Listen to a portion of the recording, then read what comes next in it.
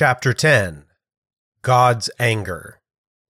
Sermon 158, preached Monday, the 23rd of March, 1556, on Deuteronomy 28:29b through 35. You shall be only oppressed and robbed continually, with none to save you. You shall betroth the wife, but another man shall violate her. You shall build a house, but you shall not dwell in it. You shall plant a vineyard, but you shall not begin to use its fruits. Your ox shall be slaughtered before your eyes, but you shall not eat of it. Your donkey shall be torn away from you, and shall not be restored to you. Your sheep shall be given to your enemies, and you shall have no one to rescue them. Your sons and your daughters shall be given to another people, while your eyes shall look on and yearn for them continually, and there shall be nothing you can do. Literally, nothing in the power of your hand. A people whom you do not know shall eat up the produce of your ground and all your labors, and you shall never be anything but oppressed and crushed continually. And you shall be driven mad by the sight of things your eyes shall behold. The Lord shall smite you on the knees and legs with sore boils, from which you cannot be healed, and from the sole of your foot to the crown of your head. We ought to remember Moses' intention, of which we have spoken before. That is, the reason why he continues to utter so many curses. It is because we are so slow to be moved. When our Lord threatens us, we make a game of it, and although we confess that we should meditate upon it, yet it escapes our minds. Moreover, we suppose that we shall always find places to hide, so that if God follows after us one way, we shall be able to avoid his blows by fleeing another. Thus do men deceive themselves, and for this reason they become hard-hearted. Now Moses, or rather the Spirit of God speaking by his mouth, perceiving that men are thus careless, and that they do not cringe as they did when God's judgments were first set before them, continues further, and adds threats upon threats. Again perceiving also that men seek hiding places, and thereby deceive themselves, thinking that they can save themselves by flinging over the fen, as they say, he shows that God has infinite means to punish us with, both above and beneath, both before and behind, both on the right hand and on the left, so that we are so hemmed in on all sides that it is not possible for us to escape. Delivered unto oppression. Now, after the threats we have seen already, he adds that those who so resist God shall be afflicted and tormented, so that men shall spoil them, and they shall be laid open to all sorts of violence forever, and no man shall deliver them. Verse 29. We see here that God uses the wicked for his own purposes, and that although their own intent is not his, yet he applies them to a good use when he inclines to punish us. In that there exist thieves and robbers, although they are given over to Satan, yet they do not fail to serve God's purpose. Indeed, for we see in this text that our Lord does not leave them at random to rob and to spoil, whether he wishes it or not, but he threatens his people, saying, "They who disobey me shall be vexed and robbed." And where does it come from, except from him? Now, although God permits oppressions, robberies, and violence to be done, he is very properly also able to condemn them according to his righteousness, for he must hate injustice. Yet notwithstanding, by his wonderful wisdom, which is to us incomprehensible, he turns such things to his own service. Thus, when we have offended him, he must needs punish us by the hand of the most wicked.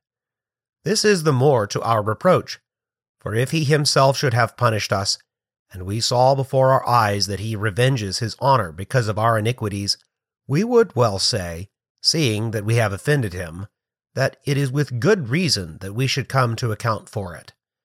But when he stirs up evil people, who despise his majesty, such as are given to all wickedness, and makes them our judges, it is to make us so much the more ashamed. Let us therefore consider that wherever the evil comes from, we always ultimately have to deal with God, and we must keep in mind that there is nothing done in this world except by his direction. And on that basis, let us enter into the examination of our faults. For it is not enough to know that God rules all things. Every one of us must indict himself, and consider that all afflictions and adversities are tokens of God's wrath. Now, when we speak of his wrath, we must in like manner remember his justice, and conclude from it all that we very well deserve to be punished. All the same, he threatens us before he strikes, so that we should not stand idly by until his threats come to pass, but rather prevent them beforehand, as St. Paul also admonishes us in 1 Corinthians 11:32. As long as God spares us, let us be advised so to walk in his fear that we do not provoke him to stir up thieves to torment and vex us, but that rather, if men attempt such injuries against us, we may stand in his protection, even as he promises to uphold all those who walk in his obedience. So then, let us see that we do so, and let us remember what is spoken by the prophet Isaiah in Isaiah 33:1, which is that they who have robbed must be served with the same sauce. And that is the reason why violence and extortions do so continue in the world. Men marvel that evils grow worse and worse, but they should note the cause thereof. For those who bear chief sway and preeminence do not restrain themselves, and seek nothing except to enrich themselves by swallowing up other men's substance. And if they have robbed, then God must send an overturning, so that other robbers will come and bereave these of their booty, and afterward a third group must step in to spoil them again. So there is never an end. And why? Because the world never ceases to provoke the wrath of God. And since we are headstrong, it is reasonable that our Lord should continue to show himself our judge. But as I said even now, let us be well content to walk in such a manner that innocent blood not cry out for vengeance against us.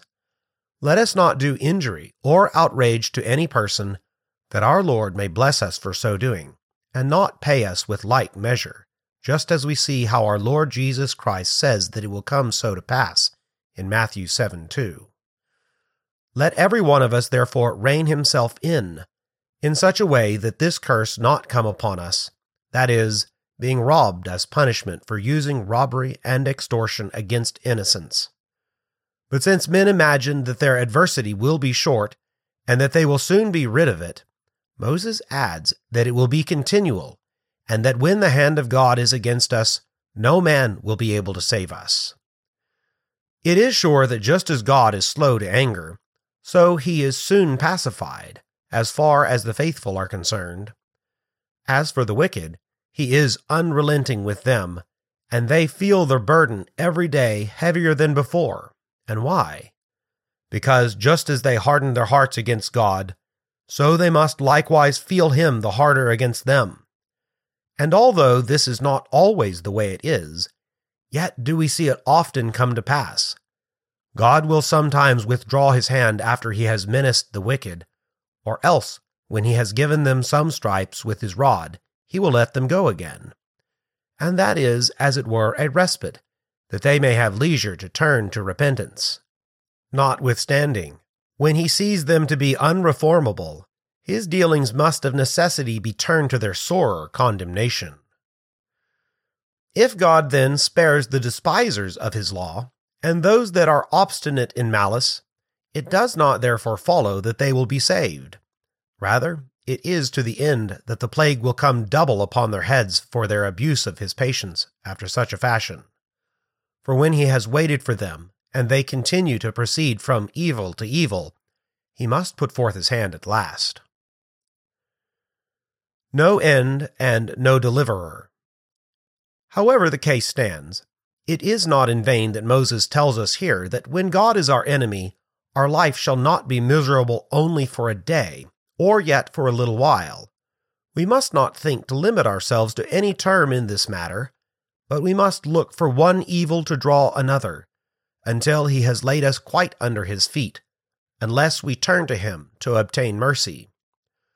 So then let us weigh well this word that Moses adds, where he says that if God begins to smite us for despising his justice, it shall not continue only for a little while, but we must be miserable forever. And why? because inasmuch as the majesty of God is everlasting, he must take endless vengeance of those who despise his justice. Therefore, as soon as we see the blows come near us, let us be afraid, and let every one of us make haste to return to him whom we have offended, that is, our God, to obtain forgiveness of our trespasses. That is the only remedy, without which there will be neither end nor limit to our afflictions, except we take care to reconcile ourselves to our God. Now, in that he alleges that none shall save them, it is to cut off all the vain hopes that men do forge for themselves in their own brains when he punishes them. They look here and there, and if they find any comfort in this world, it seems to them that they can hold God off. Of course, they will not say so, for it would be a blasphemy that all of us would hold accursed. But yet we are so sinful that we hope to turn away the hand of God when we find any help here, insomuch that if men show us any favor and we are supported in anything, we arm ourselves therewith against God. But Moses tells us here that it is in vain for men to seek various succors after that fashion, when God wars upon them. And why? Because all creatures are in his hand, and without him they can do nothing. Moreover, what is apparently for our benefit will become our curse, and all things will redound to our confusion. Let us not, therefore, look to be saved by any means that come to hand when our Lord opposes us, but let us return to him, seeing that there is no other remedy but that, and let us rid ourselves of all such things as may hinder us to come to repentance. Let us then be quickened up by these two sayings of Moses, that we sleep no more in our vain fantasies as we have been accustomed too often to do. But what shall we say? There are very few who think about that, for every man torments himself, if his griefs continue, and he finds no help in men. In all our afflictions we can complain well enough, but we do not consider that God withholds the help of men from us when he intends to punish us in such a way that we shall, after a fashion, be utterly overwhelmed. And again, if our sorrow continues, it is because we have persisted too much in our stubbornness. We don't think a whit about all this.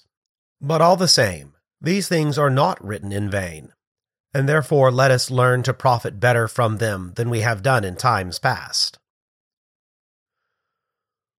Multiplied chastisements. Finally, Moses sets forth by these threats how we shall be vexed and robbed, if we offend against the law of God. He says, "You shall marry a wife, and not lie with her. You shall build a house, and not dwell in it. You shall plant a vineyard, and not gather its fruits. Indeed, they shall take your cattle and your sheep and kill them, while you stand by starving. And not only shall your cattle be made a prey and a booty, but your children also shall be delivered into the hands of your enemies, and you shall yearn for them, and your eyes shall be dazzled due to grief and sorrow, and meanwhile your hand shall be without strength or power to recover them." Verses 30 through 34. It would have been enough to have said in a few words, "You shall suffer robberies, extortions, and wrongs." But because men are slow, it is good for them to be so much the better touched, and to behold the things as it were before their eyes. That is the reason why Moses speaks here of houses and vineyards, of wives and children, and of cattle. It is as if he should say, "Some shall bewail the robbery of their houses that they had built, some their being separated from their vineyards and other possessions, some the spoiling of their goods and the driving away of their cattle, and others shall bewail the wrong that is done to them in their children and their wives." But we are to consider that all these things are the scourges of God, with which he punishes us for our sins. It is certain, as I have said already, that God sometimes, in order to exercise the faithful in patience, sends them the very chastisements here mentioned, and yet he is not punishing them for their offenses. For Job was not punished for his sins, not that God did not have just cause to do so, but in that he had no respect to it. However the case stands, it is something we see every day. Indeed, we may find many examples of men that are tormented and vexed by the wicked, so that they are driven from pillar to post and robbed of their goods. Such things happen every day. But this does not prove this doctrine invalid, or that it is not true as an ordinary rule that God punishes men's sins by such means. Now, when we have walked in the fear of God, and endeavored to serve him, and yet notwithstanding our substance is taken away, and robbers possess it, let us consider that if this is not done for our sins, our Lord is giving us a great preeminence. For first of all, if we have not offended him, to whom does the credit for our faithfulness belong? We were preserved by his Holy Spirit. And moreover, secondly, notwithstanding any good affection and zeal that we have had to live uprightly and uncorruptedly, yet we do not cease to be guilty before God. But what of that? He spares us, and yet he intends to try our patience, to humble us. When it is his will that we bear these miseries, which are punishments for them that despise his law, and that we feel them, well then we must bow to them, and thereby he tests how pliable we are under his hand, to yield to his governing according to his good pleasure. Moreover, this always takes place, as we have said before, that our Lord punishes the offenses and transgressions of his law by the things that are specified here. So then, when a man builds, let him take heed that he does not build with extortion, pillaging, cheating, and robbery, as it is said by the prophet in Habakkuk 2:12. For the prophet shows us the walls singing and answering one another. For since men's houses and palaces are often built with blood, robbery, extortion, and wicked practices, so that the very walls themselves cry out that they were built with pillaging and cheating, it must wake up God's wrath and vengeance against such builders. Do we desire, then, to live in peace? Let us look that we build without doing wrong to anybody, whoever he is. And moreover, let every one of us in his dwellings dedicate himself in such a way to God that he may dwell with us. For they that are driven out of their dwellings have commonly driven God out before. That is to say, they have followed some evil practice, so that God has not reigned there. Is it then any wonder if they are driven out in the end? No. And why? Will God be thrust from his right, and we in the meantime possess every man his dwelling in peace? Is that reasonable? Therefore, when we see such changes happening as are seen in this world, let us understand that God drives them out who earlier would give him no lodging. And let such examples admonish us to stand in fear of the threats here specified. And let us not tarry till our Lord banishes us from the place where we are harbored, but let us rather endeavor to serve him, so that he may continue always with us to maintain us. And if it comes to pass that we are driven out, let us understand that it is for our sins, for it is better late than never. Moreover, if we are driven out for any other reason, as at this day we see many poor faithful people who are like birds on a bough, as though the earth could not bear them, as St. Paul says of his time in 1 Corinthians 4:13. And as it is seen at this present time that the children of God are as vagabonds, having not a hole to hide themselves in, when we behold these things, let us understand that since our Lord leads us this way, he does us a great favor, that this is not because of our sins, but for his name's sake, and for our better establishment in the hope of the heavenly inheritance, seeing that there is nothing sure or stable in this present world, but that we must always aspire to the eternal life, and to the rest that is prepared for us on high. Let us then acknowledge the good that he does to us in this matter. But in any case, let us take good heed that we do not provoke his wrath against us in such a way as I have spoken of before. Concerning marriage. Now, when it is said, "You shall betroth the wife, but another man shall violate her," in verse 30a, let every man take heed to walk in such chastity that he draw not upon himself this curse of God, so that he is deprived of his wife he desires, and the wife in like case of her husband. We see how men are given over to all unchastity, and God has given them their reward accordingly. David himself was not spared in this case. We hear how it was said to him, "You have done this in secret, but I shall do it to you publicly," in 2 Samuel 12:12. He was forced to suffer reproach before all the world, in having his wives ravished openly. Since it is so, let us be careful to walk in such chastity that when men take wives, they may so live together that they may feel the blessing of God, and that their marriages not be broken through the committing of any offense. For as I have said, it is no wonder that there is so much trouble in the world at this time, because men are more and more kindling the wrath and vengeance of God. Similarly, concerning adultery, for what is the reason that men are so riotous and have come, as we would say, to their full pride? It is because wedlock is so little regarded, and there is no fear of God. There is neither faith nor truth, and therefore men plunge themselves into all misfortune, so that in the end there will be nothing but disorder. So much the more, therefore, ought we to take warning to walk in all cleanness of life, that every one may keep him to his own wife, and the Lord bless his marriage, and maintain him in quietness. Moreover, seeing that God is matched with us in the person of his only Son, and would have us to keep fast the faith of wedlock towards him, according to the simplicity of his gospel, let us cleave thoroughly to what he has commanded us, and in brief, let us be hallowed unto him, and follow his holy calling. For if we do so, our Lord will grant unto husbands the grace to live quietly with their wives and households, and unto the wives to learn to live in good agreement with their husbands. For we must mark that if a man and wife do not join in one mind, there must be discord in the whole house, and they will bite and snatch one another like dogs and cats, and the one will wish the other 100 feet underground, so that they will live in continual misery and disquietness. And why? Because neither the one nor the other have any regard to God, to yield himself to his direction. Therefore, let us learn to stop provoking the vengeance of God in this matter.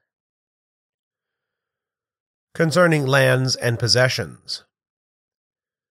Concerning lands and possessions, he says that the transgressors of the law of God will plant vines, but they shall never gather the fruit of them, in verse 30b. We have seen that those who have thus offended God are the strongest and boldest sort, believing that no harm can come near them. And that is why we see that those who acquire the most, and engage in the greatest enterprises, are those who willfully give themselves to pillaging and robbing by hook and by crook, having no concern what robbing and extortion they commit, and offending both God and man without end or measure. Such persons as these must afterwards give an account. They think that when they have planted vineyards, they will enjoy them without controversy, and that when they have built houses, they will dwell in them without further effort. Thus do men harden themselves against God. But Moses declares to the contrary, that when they have planted vines, other men shall gather the fruit thereof. And indeed, when we see at this time so much thievery in the world, let us understand that it is because there are so few that have clean hands, and because so few are able to protest that they have not encroached upon the goods of other men by unjust means.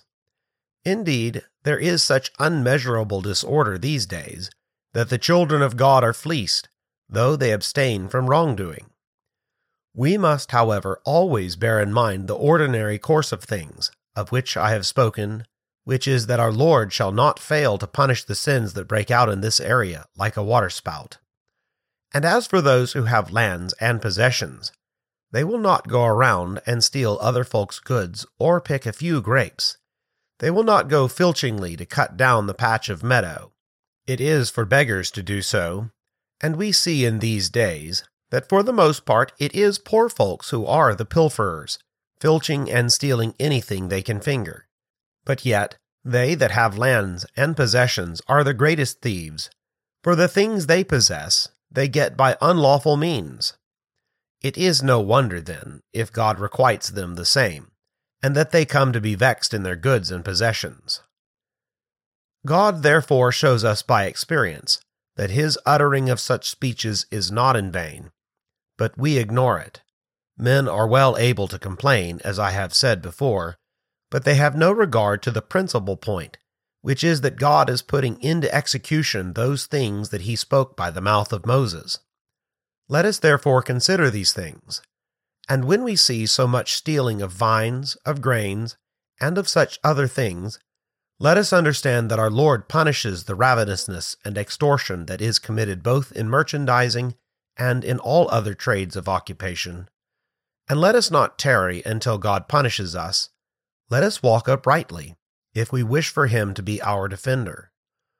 For although all places are full of thieves, yet our Lord will keep our goods in safety if we walk in his fear and abstain from all manner of evil doing. That is what we must have our recourse to, and we must not think to escape evil by evil doing, but we must use the remedy that our Lord sets forth in this text. The same thing is said of our cattle and our children in verses 31 through 32. Indeed, Moses continues to enlarge on the matter, to the end that men should so much the better perceive what is the effect of this speech that he employs, namely, this shall be forever. It is as if he should say that the hand of God shall always wax heavier and heavier. So much so that if a man is driven from his city dwelling, and thinks to remove to his possessions and to his lands, God shall persecute him even there. And if he thinks to cheer himself with his wife, she shall be taken from him by force. And if he thinks to find some comfort in his children, they shall be delivered into the hands of his enemies. And if he thinks to have any recourse to his cattle, they shall be all stolen or taken away by force.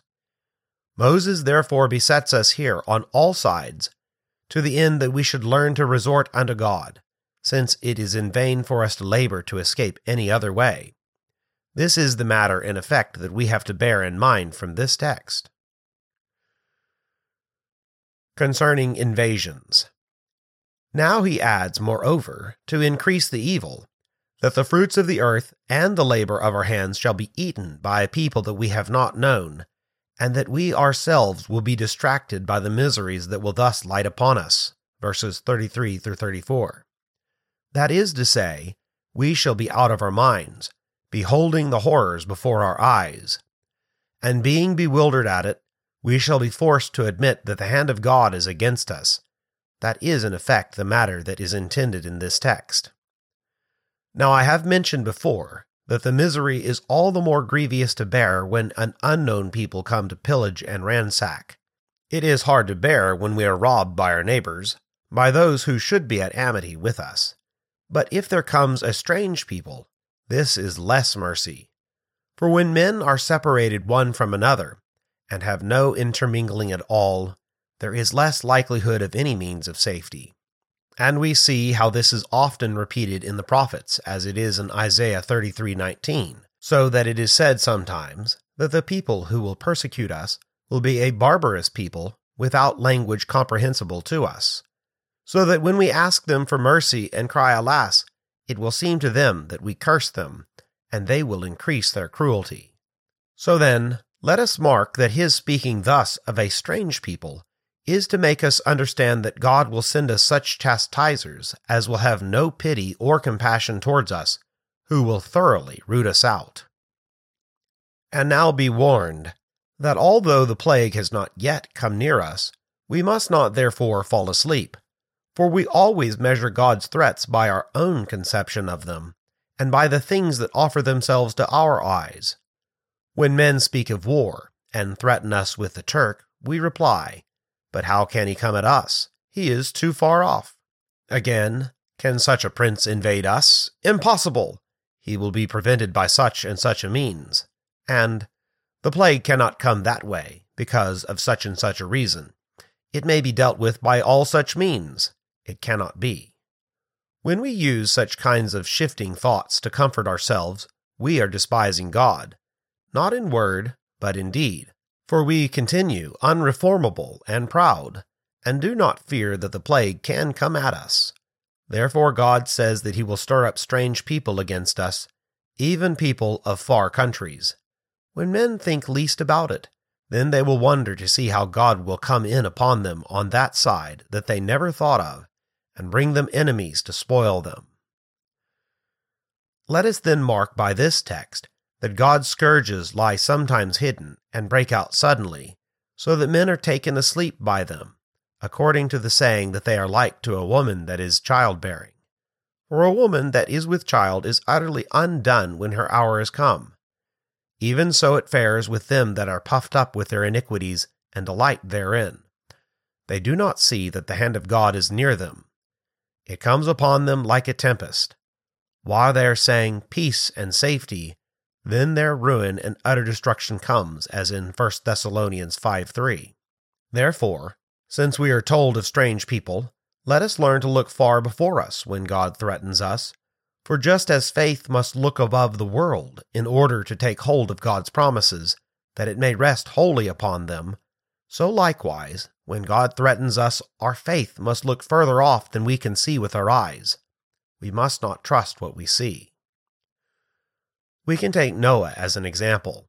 He did not tarry until the flood broke out, or until God unlocked the rain of heaven and opened the foundations of the earth. But as soon as he heard the word, he did nothing but think about the vengeance of God. See Genesis 6:22.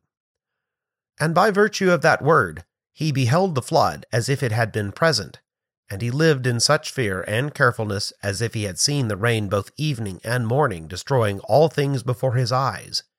Even so should we, and we should be warned thereof by this saying, where God speaks of distant lands.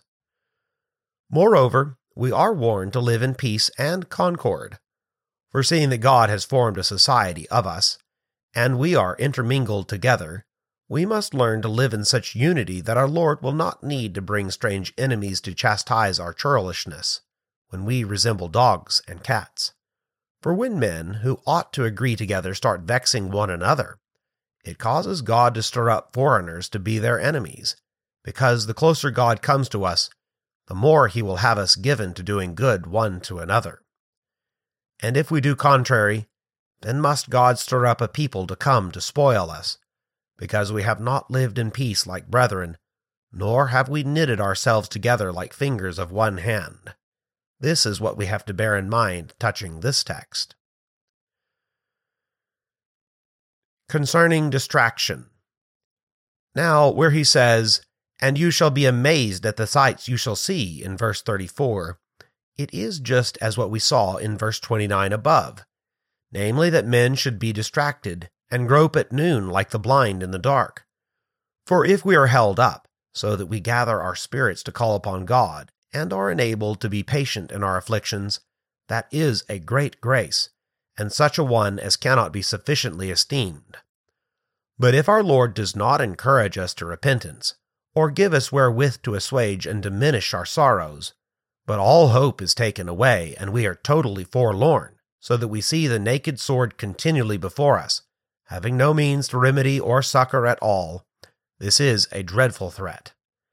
Nevertheless, it is not sent without cause, considering the hardness of heart that can be seen in all men. For until God has brought us to this condition, we are wholly blockish, we are contrary, we are certain to complain when anything troubles us. Indeed, sometimes we lie as beaten down, but that does not make us to come again to God.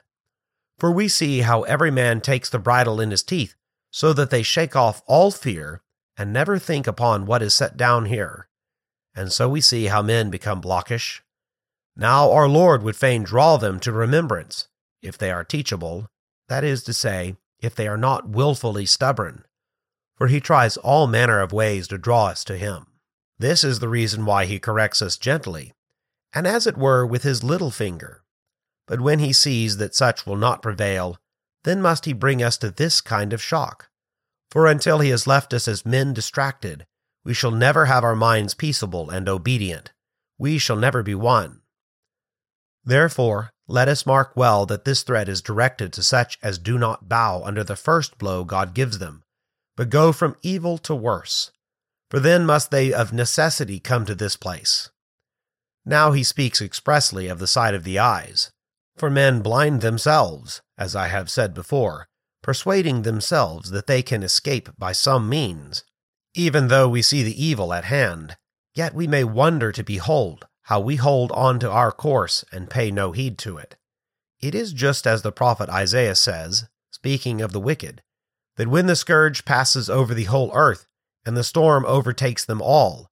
They are not one bit moved by it all. Isaiah 28:15. In such a way do the despisers of God speak, and there are an infinite number of them. So then, men do indeed thus blind their eyes, and have no respect at all for the plagues to which they are subject. But notwithstanding, they may fall into an infirmity of troubles, out of which they cannot get again. Yet they hold on still, since they are so rebellious. Moses says expressly in this text, therefore, that they shall have a sight set before their eyes. That is to say, after you have been hardened for a long while in your vain fantasies, and have flattered yourselves in your sins, imagining that God should spare you, and that you are, as it were, his buddies, and have made a pact with death and with the grave, as the prophet speaks of in Isaiah 28:15. When you have been thus a long while untouched with any fear, and have deceived yourselves, assuring yourselves that your plague will not last, then will come a sight that shall make your eyes dazzle in beholding the infinite horrors you must endure. And whichever way you turn your eyes, whether upward or downward, forward or backward, you shall see the hand of God continually pursuing you, by reason of which you shall be driven to madness. Let us learn, therefore, to convert this text to our benefit, and while God forbears with us, or at least so moderates his plagues that we are not thereby altogether overthrown, let us fear him, and let us consider how many ways we have offended God, insomuch that if he inclined to deal rigorously with us, we should then perish every minute of the hour. And with all of this, let us not tarry till he thunder down upon us and pour out his curses upon us in such a manner that they sink into our very bones, but let us return to him and to his goodness.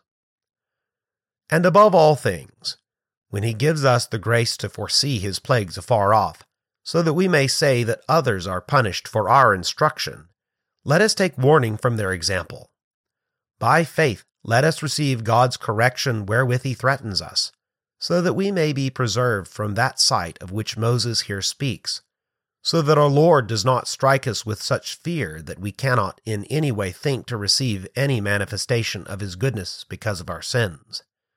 No, rather, let us put this lesson of obeying him and of submitting ourselves to him to good use, so that we may escape the aforesaid dazzling of the eyes, and be not so oppressed that we should become like people who are out of their minds. Let us not come to such an extremity, neither let us compel God to execute such threats against us. Prayer. Now let us fall down before the majesty of our good God with acknowledgment of our sins, beseeching him to vouchsafe to make us to understand them, that every one of us may be his own judge, and turn to him before we are constrained thereto, and that having willingly condemned ourselves, and bewailed our sins, we may seek to return to his obedience in such a way that the same may serve to dedicate us wholly to him, and that in the meantime it may please him that, just as he has sent us the message of reconciliation in his gospel, he will also give us that grace to obtain mercy from him and forgiveness of all our sins in the name of our Lord Jesus Christ, and that resting thereon, we not fail to walk always in his fear, and that his bearing with us through his fatherly goodness may not cause us to sleep in our sins, and to flatter ourselves in them, but that every one of us may quicken himself up until we are quite clean rid of them, and that since we are to pass through so much filth in this world, we may be taught to amend our misdoings continually until we are thoroughly rid of them, for the full uniting of ourselves with him, making us partakers of his heavenly glory, that it may please him to grant this grace not only to us, but also to all people and nations of the earth, etc.